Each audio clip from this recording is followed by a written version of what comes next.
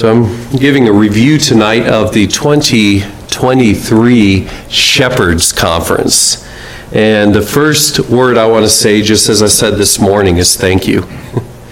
Thank you for helping us to go, for allowing us to go. I know there are many ways that people think about conferencing as an activity. Some might think of it as educational development, which there's certainly truth in that. Others see it as a time of networking, which, there certainly is some networking that can happen. Some see it as vacation. It's probably more of a working vacation than a regular vacation. Perhaps one or two may even think it's just unnecessary to do it at all. We can just download the messages online. We don't need to go. And so we do thank you, because whatever the case, you have helped us to go. And personally, I'm very appreciative of that, because we went to a place that I haven't seen in over a decade of my life. And it was very, very much a blessing to catch up with people and to see people that I haven't seen in a long time, and to be there at a place that is a blessing to so many. Now, in case you do not know what conference we've been to, it is called the Shepherds Conference, and it is not a new thing. It happens at Grace Community Church in Los Angeles. Now, that is the church that is pastored by John MacArthur, who has served there as senior pastor for more than 50 years. In the 1980s, among other initiatives, he started a conference to encourage pastors. That first conference, as we were reminded this week, filled up a room about this size, about halfway.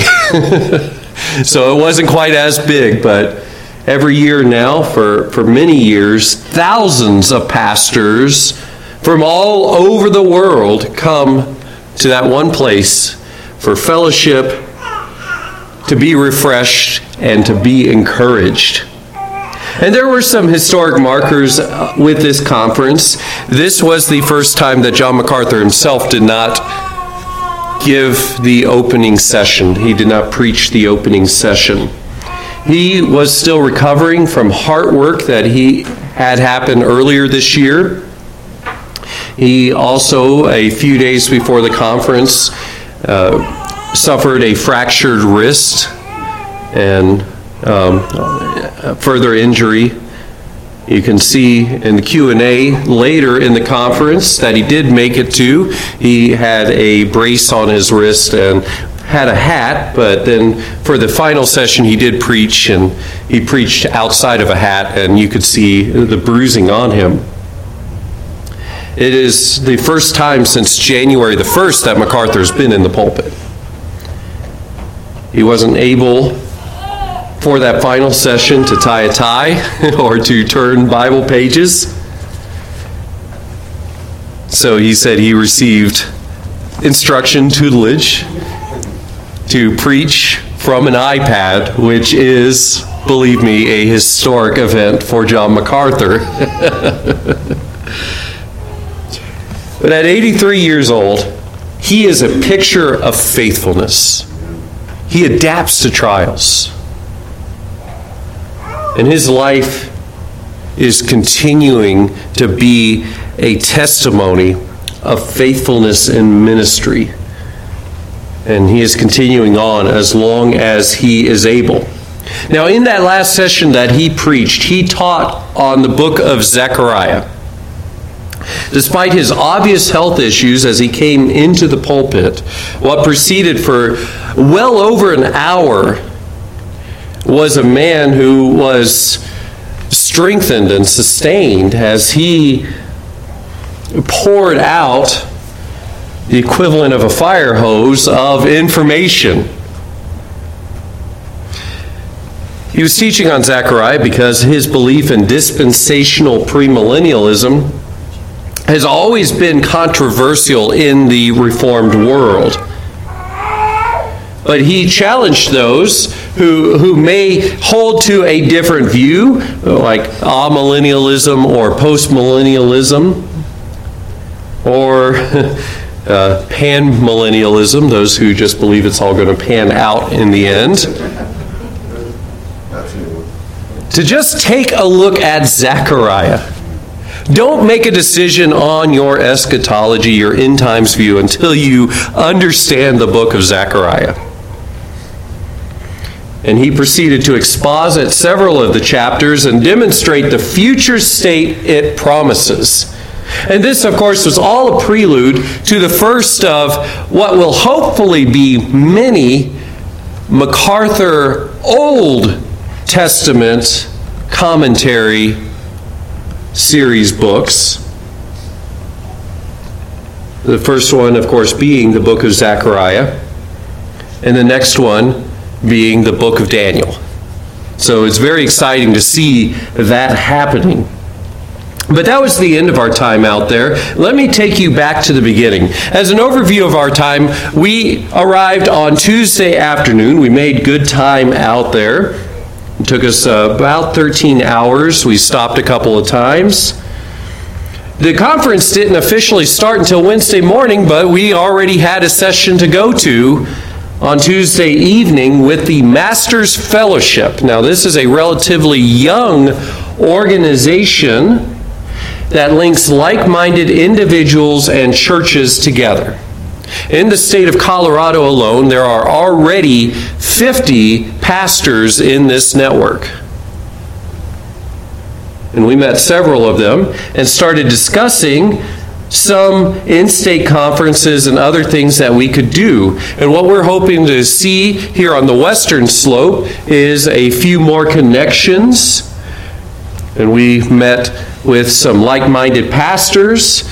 And we know of at least 2 other churches here in the valley with whom we can have a good connection. And so we're hoping to see that number grow and we can see more fellowship.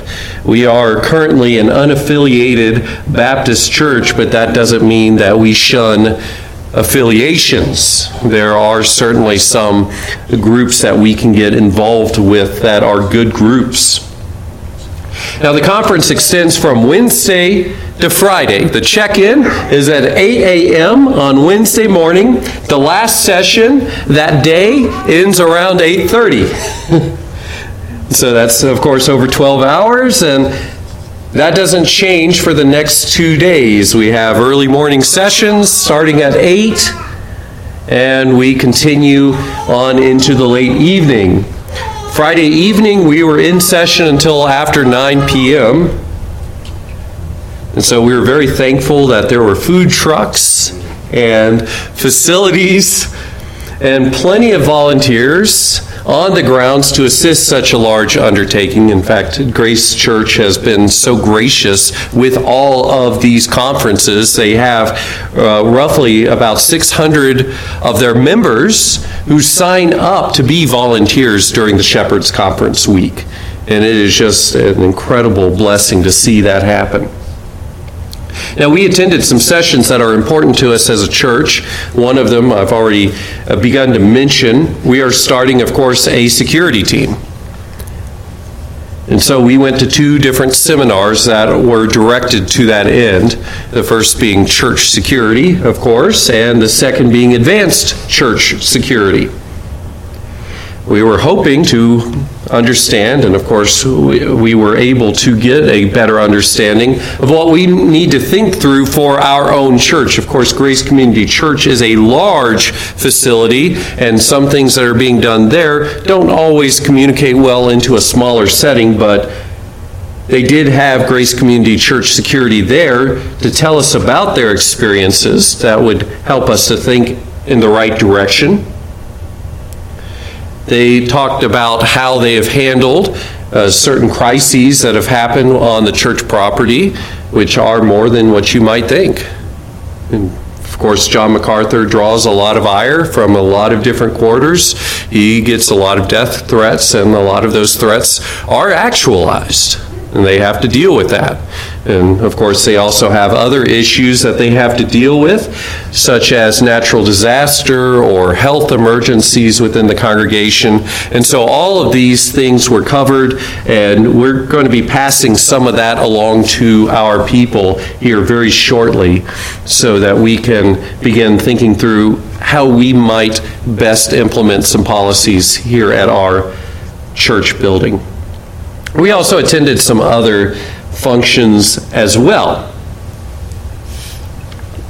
I already mentioned the Master's Fellowship, and we'll engage with some of those activities locally as soon as we can. We also attended the Master's Seminary Alumni Dinner, and there we heard about some opportunities that we can use right now. The first of those is called the Institute for the Christian Life. It offers a number of courses for lay people in Bible knowledge, Christian living, shepherding care, and sound doctrine. Now, of course, as you may know, I was already preparing a study course to take us through on Sunday afternoons, but this is already prepared. It's ready to go.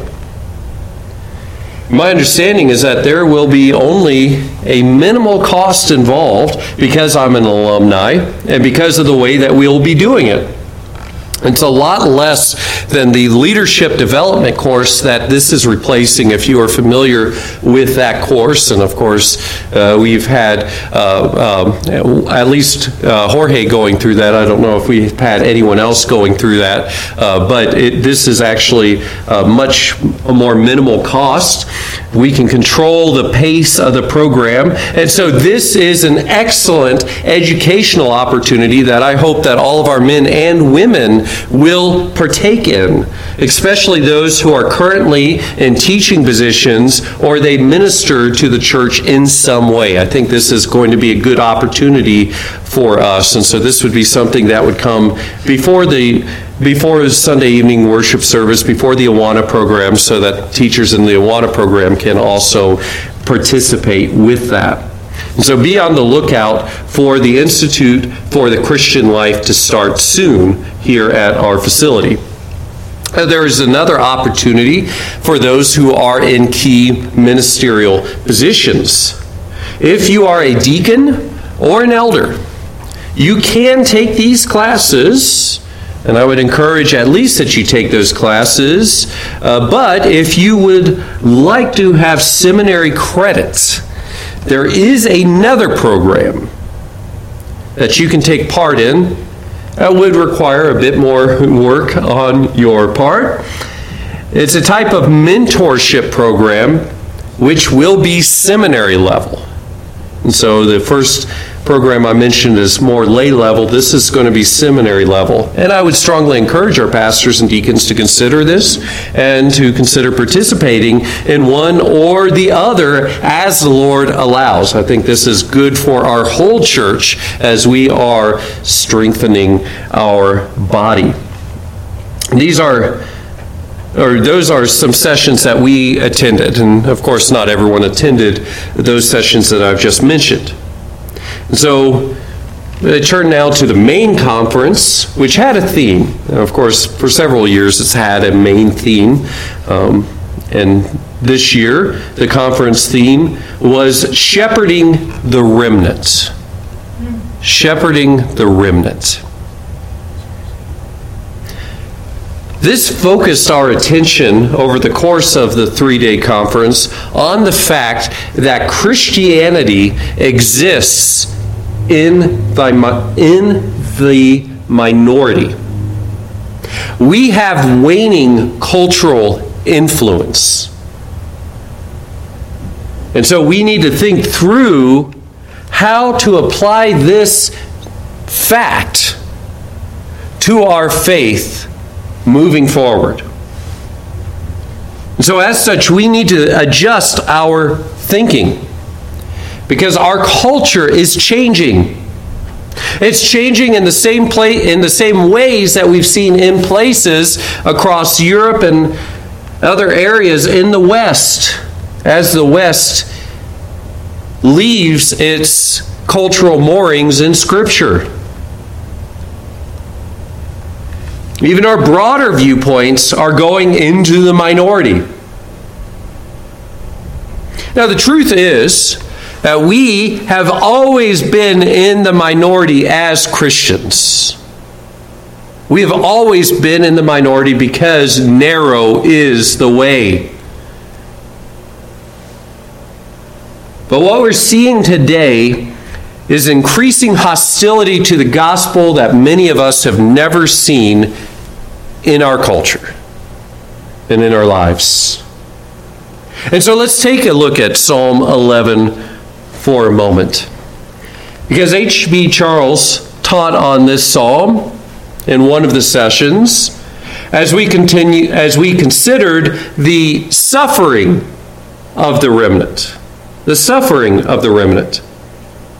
And so let's just read this psalm for a moment. It's not a long psalm. In the Lord I take refuge. How can you say to my soul, flee as a bird to your mountain?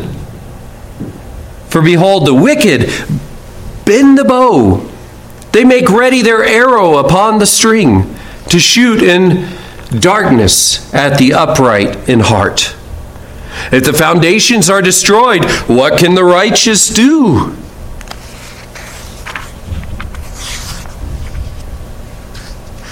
The Lord is in his holy temple. The Lord's throne is in heaven. His eyes behold, his eyelids test the sons of men. The Lord tests the righteous and the wicked. And the one who loves violence, his soul hates. Upon the wicked he will rain snares, fire and brimstone, and burning wind will be their portion of their cup. For the Lord is righteous. He loves righteousness. The upright will behold his face. David wrote this psalm obviously during a time of crisis. But we don't know what this crisis was. Verse 2 suggests a personal crisis. How can you say to my soul, flee as a bird to your mountain? But when we get down to verse 3 and we see if the foundations are destroyed, what can the righteous do? We start to think, well, maybe this is wider in effect. Maybe this is something even societal, cultural. And so, of course, his advice is to flee, or the advice that he is receiving is to flee danger. And it is not always a sin to flee danger, because the prudent see when wicked comes, and they flee. But there are times, beloved, when flight is not an option. When the only godly option is to stand. And so because of David's faith, he asks this question, how can you say to my soul, flee? Running isn't an option. And so he focuses on the Lord in verses 4 through 7. He affirms that the Lord sees. And the Lord not only sees, he hates sin, but he doesn't just hate sin. We've heard that saying, he hates sin, not the sinner. Well, here we see he hates the sinner too.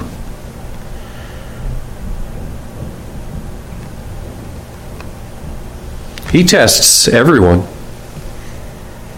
And he will repay people for their wickedness. And we can see what he promises here. Upon the wicked he will rain snares, fire and brimstone and burning wind. What does that remind you of? Hell. What else? Sodom and Gomorrah. That's right. This is all promised to us. He will cast us into hell. He may even cast our whole city into hell. He promised that in certain places in the Gospels. He says this will be the portion of their cup. You will have to drink this.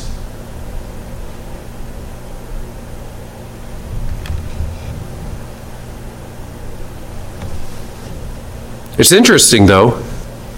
This is not given to make the righteous feel shame. This is meant to make the righteous feel hope.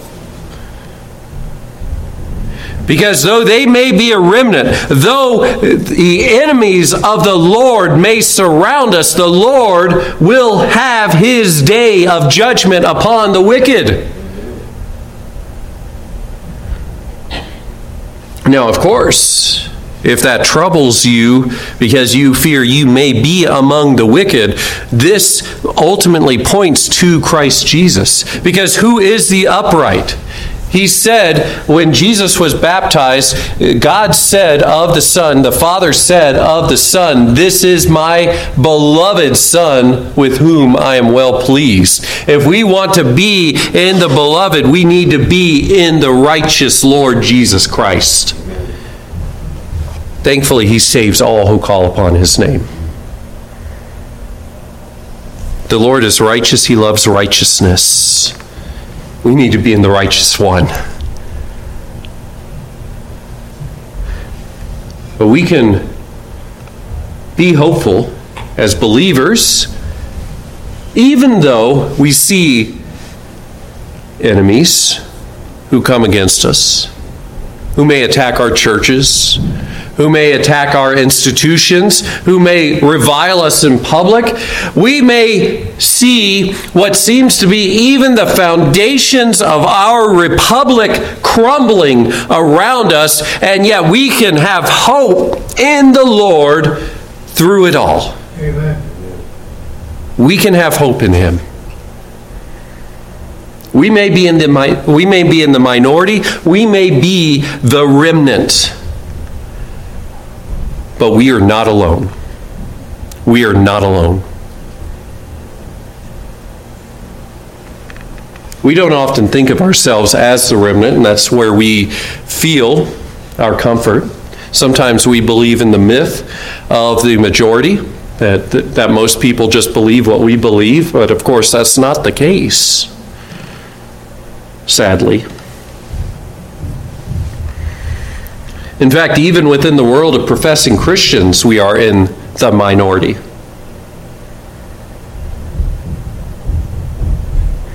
There are not many churches who would have a presentation like we had this morning because they don't believe what the Bible has to say in the very first chapter or in the very first 11 chapters. There are not many churches who believe that Jesus is the way, the truth, and the life. If that works for you, then he's the way. But others may have other ways. Well, that's not what the way means by any sense of the word, the term. See, we are in the minority. Not many believe the Bible.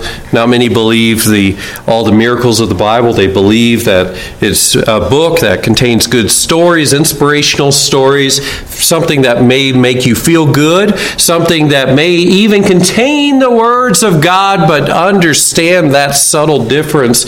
It either is the Word of God or it isn't. We don't read this because it contains some teachings from God. We read it because it is the Word of God.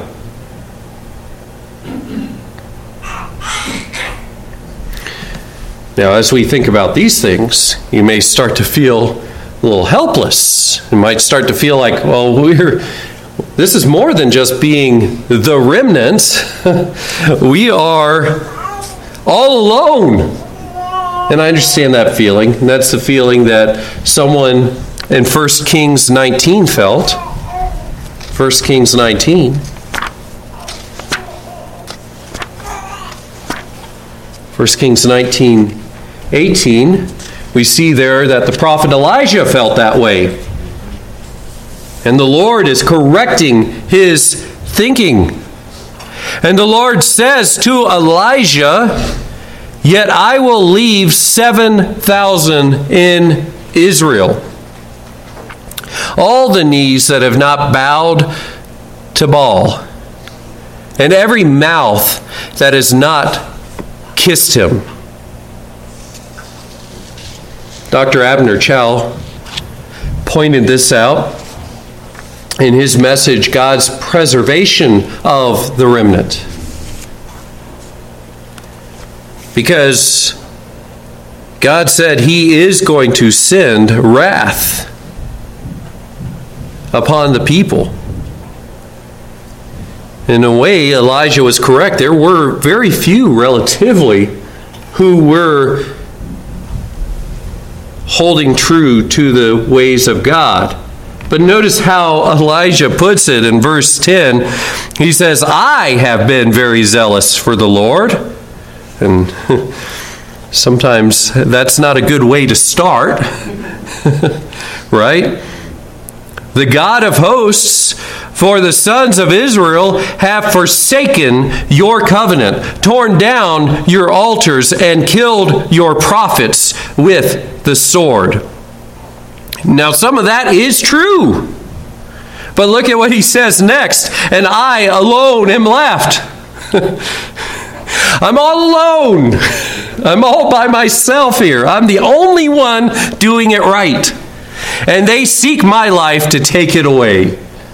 I'm the only one, and my life is threatened. And of course, the Lord seeks to address this.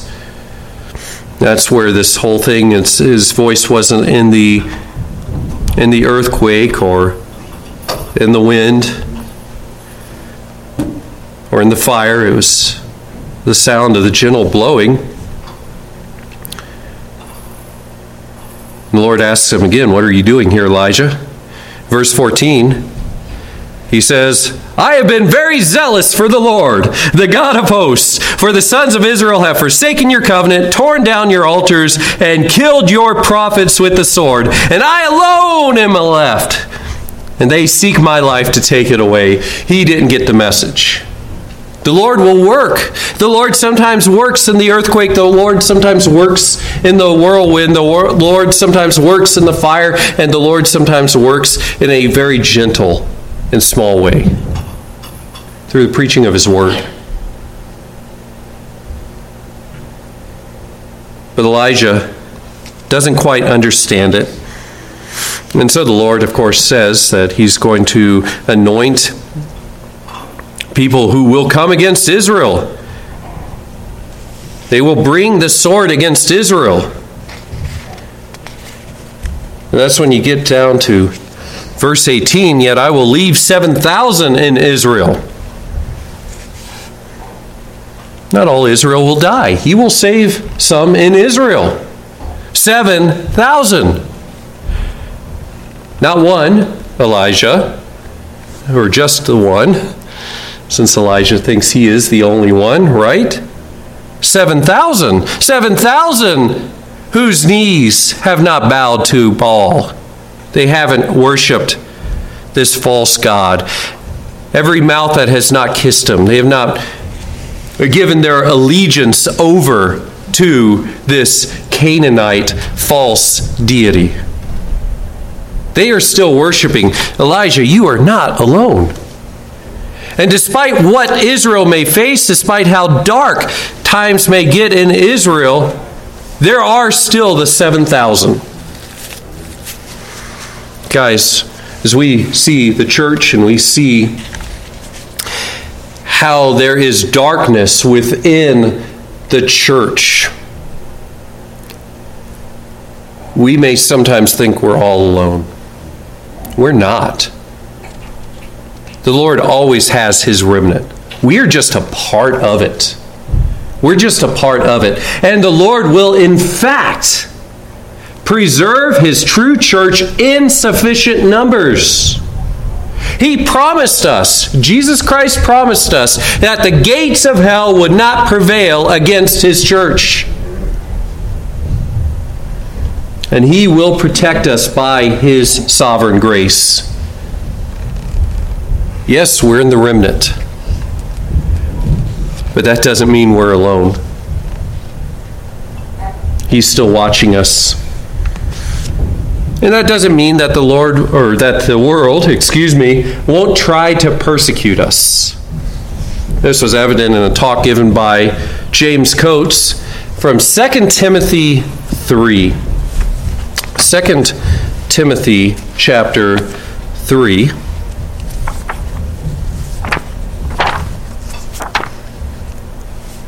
And verse 12. 2 Timothy chapter 3. Verse 12. We read there, "Indeed, all who desire to live godly in Christ Jesus will be persecuted." All who desire to live godly in Christ Jesus will be persecuted. The pastor who gave this message for that particular session is a pastor from Calgary, Canada. And we often think of Canada as a very nice place to visit, very polite. But during the early days of COVID, harsh lockdowns came upon Canada, and in particular upon the province. But it became clear that the virus was not nearly as deadly as was first feared. And the government was inconsistent in their measure of locking down facilities. Some could stay open while churches had to stay closed. Well, James Coates and his church believe that Christ is the head of the church, not Caesar. Amen. And so they decided to open back up in obedience to Christ. The short story is that the Canadian government then arrested Coates, and he then spent 50 days in a maximum security prison. They also came to the church and installed fencing around the church and sent the church the bill so that no one could go to that church. They told Coates, "If you promise not to preach, we will let you out today." He said, I want a trial.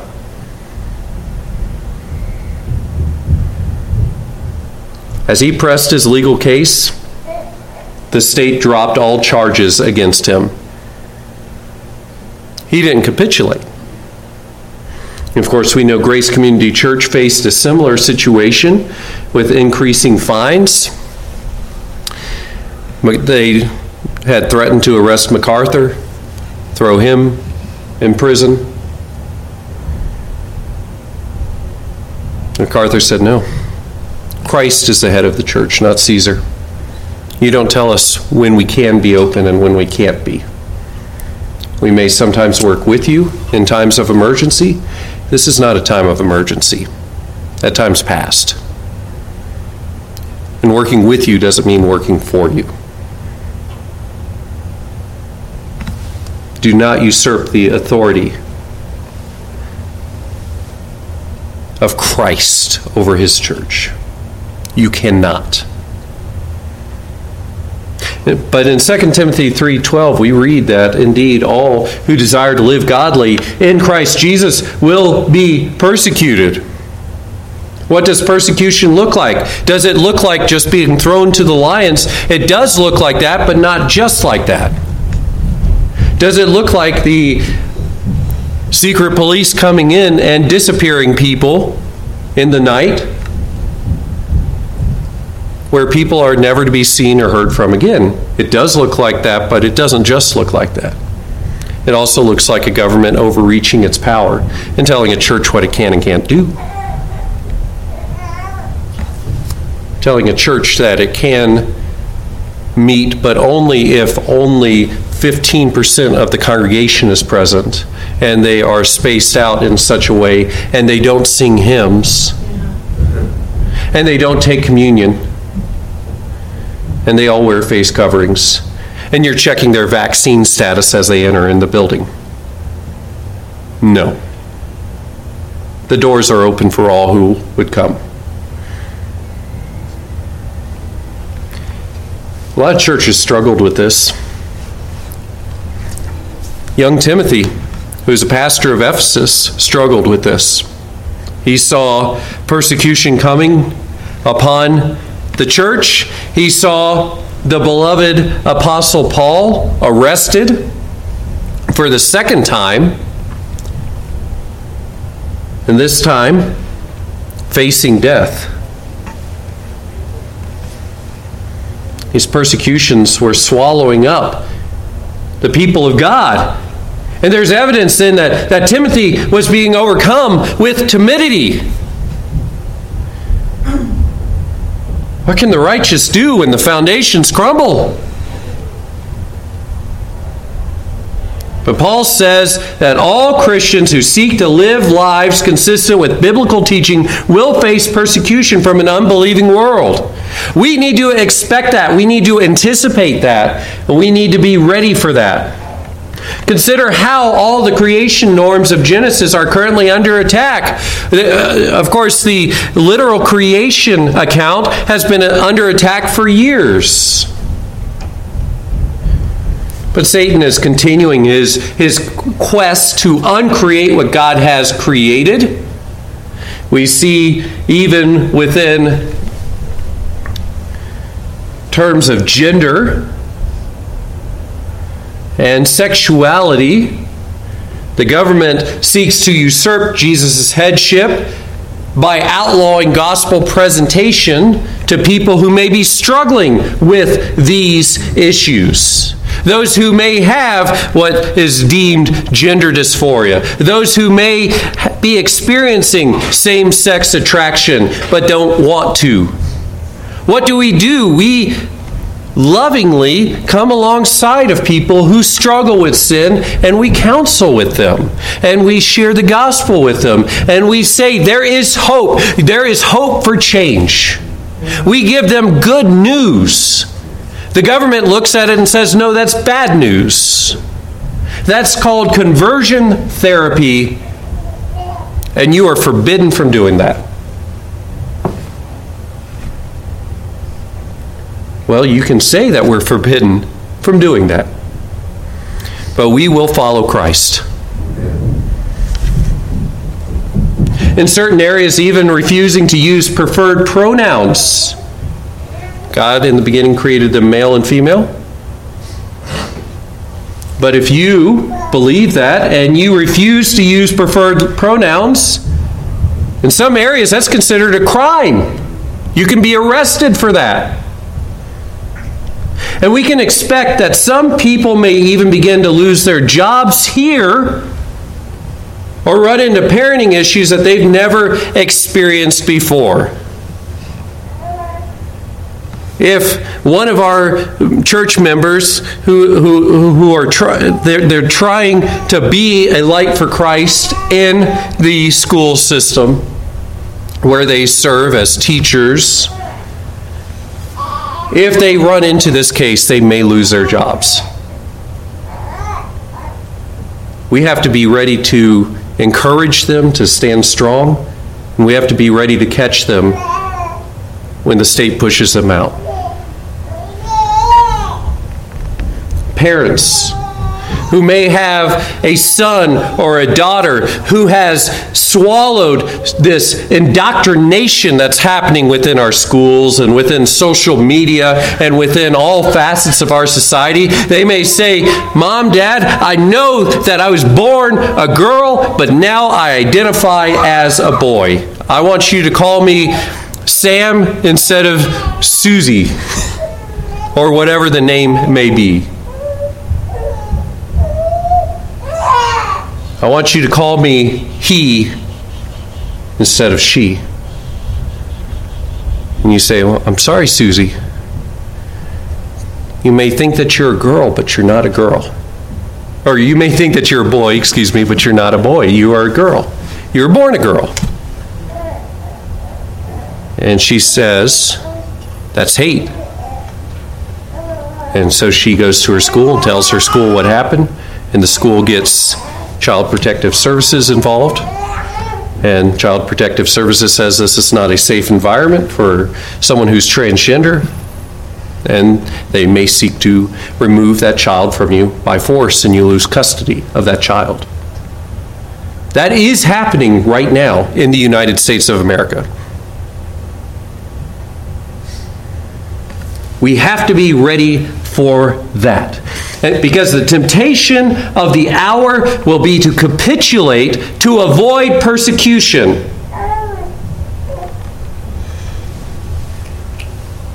The temptation of the hour will be to avoid living godly lives. We need to see that we are told in Scripture, it's already told to us, that those who desire to live godly in Christ Jesus will be persecuted. But if we are persecuted, know this, God will preserve us. We are not going to be in it alone. It may feel that way, but we are not alone. And that's probably the biggest takeaway that I had from the Shepherds Conference this year. I don't have time, unfortunately, to review all the messages, but we need to adjust our thinking. We need to be ready by God's grace. And if we find our faith or our church weak in some points, as Conrad Mbewe noted in Revelation chapter 3, in Christ's message to Sardis, if we find our faith or church weak in some points, chapter 3, verse 2, wake up. Wake up and strengthen the things that remain, which are about to die. The Lord can see if we're seeking to follow His ways and be faithful, or if we're just playing church. He knows this, but He also thankfully knows those who are His and how to help us in times of need. In fact, look at verse 4 there. But you have a few people in Sardis who have not soiled their garments, and they will walk with me in white, for they are worthy. Let me tell you something. The great shepherd knows those who are his. He knows. He sees us. He knows who his sheep are. And he gives that word of gospel promise, and we see this continue on into verse 5. He who overcomes. And who is it who overcomes? The one who has Christ in him, right? Because he who is in you is greater than he who is in the world. Beloved, he has already overcome the world. And so he who overcomes will thus be clothed in white garments, and I will not erase his name from the book of life. Sometimes folks get caught up in that. Does that mean that we can lose our salvation? No, this is a promise that you'll never lose your salvation. I will not erase his name from the book of life, and I will confess his name before my Father and before his angels. The Lord promises that nothing will keep you from His hand and from the glory that He promises. He says that all who come to Him, He is going to receive, and He will lift up all of them on the last day. He doesn't lose any. And so this is good news that's given to us. He can see us. You might say, well, I think sometimes I've made the wrong choices.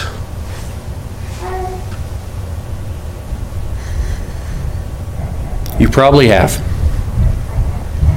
And if I were to confess to you, I could tell you about some of the wrong choices I've made too. You might say, well then, how do we walk in white? Because we walk in Christ. Because we walk in Christ. He's the Christ who saves us. He's the Christ who sustains us. He's the Christ who is over the remnant. And He's the Christ who will deliver us one day from this world. And so until that day, beloved, let us do all we do in Christ. The Christ who can maintain us and keep us as His remnant. So we seek to glorify Him in all that we do.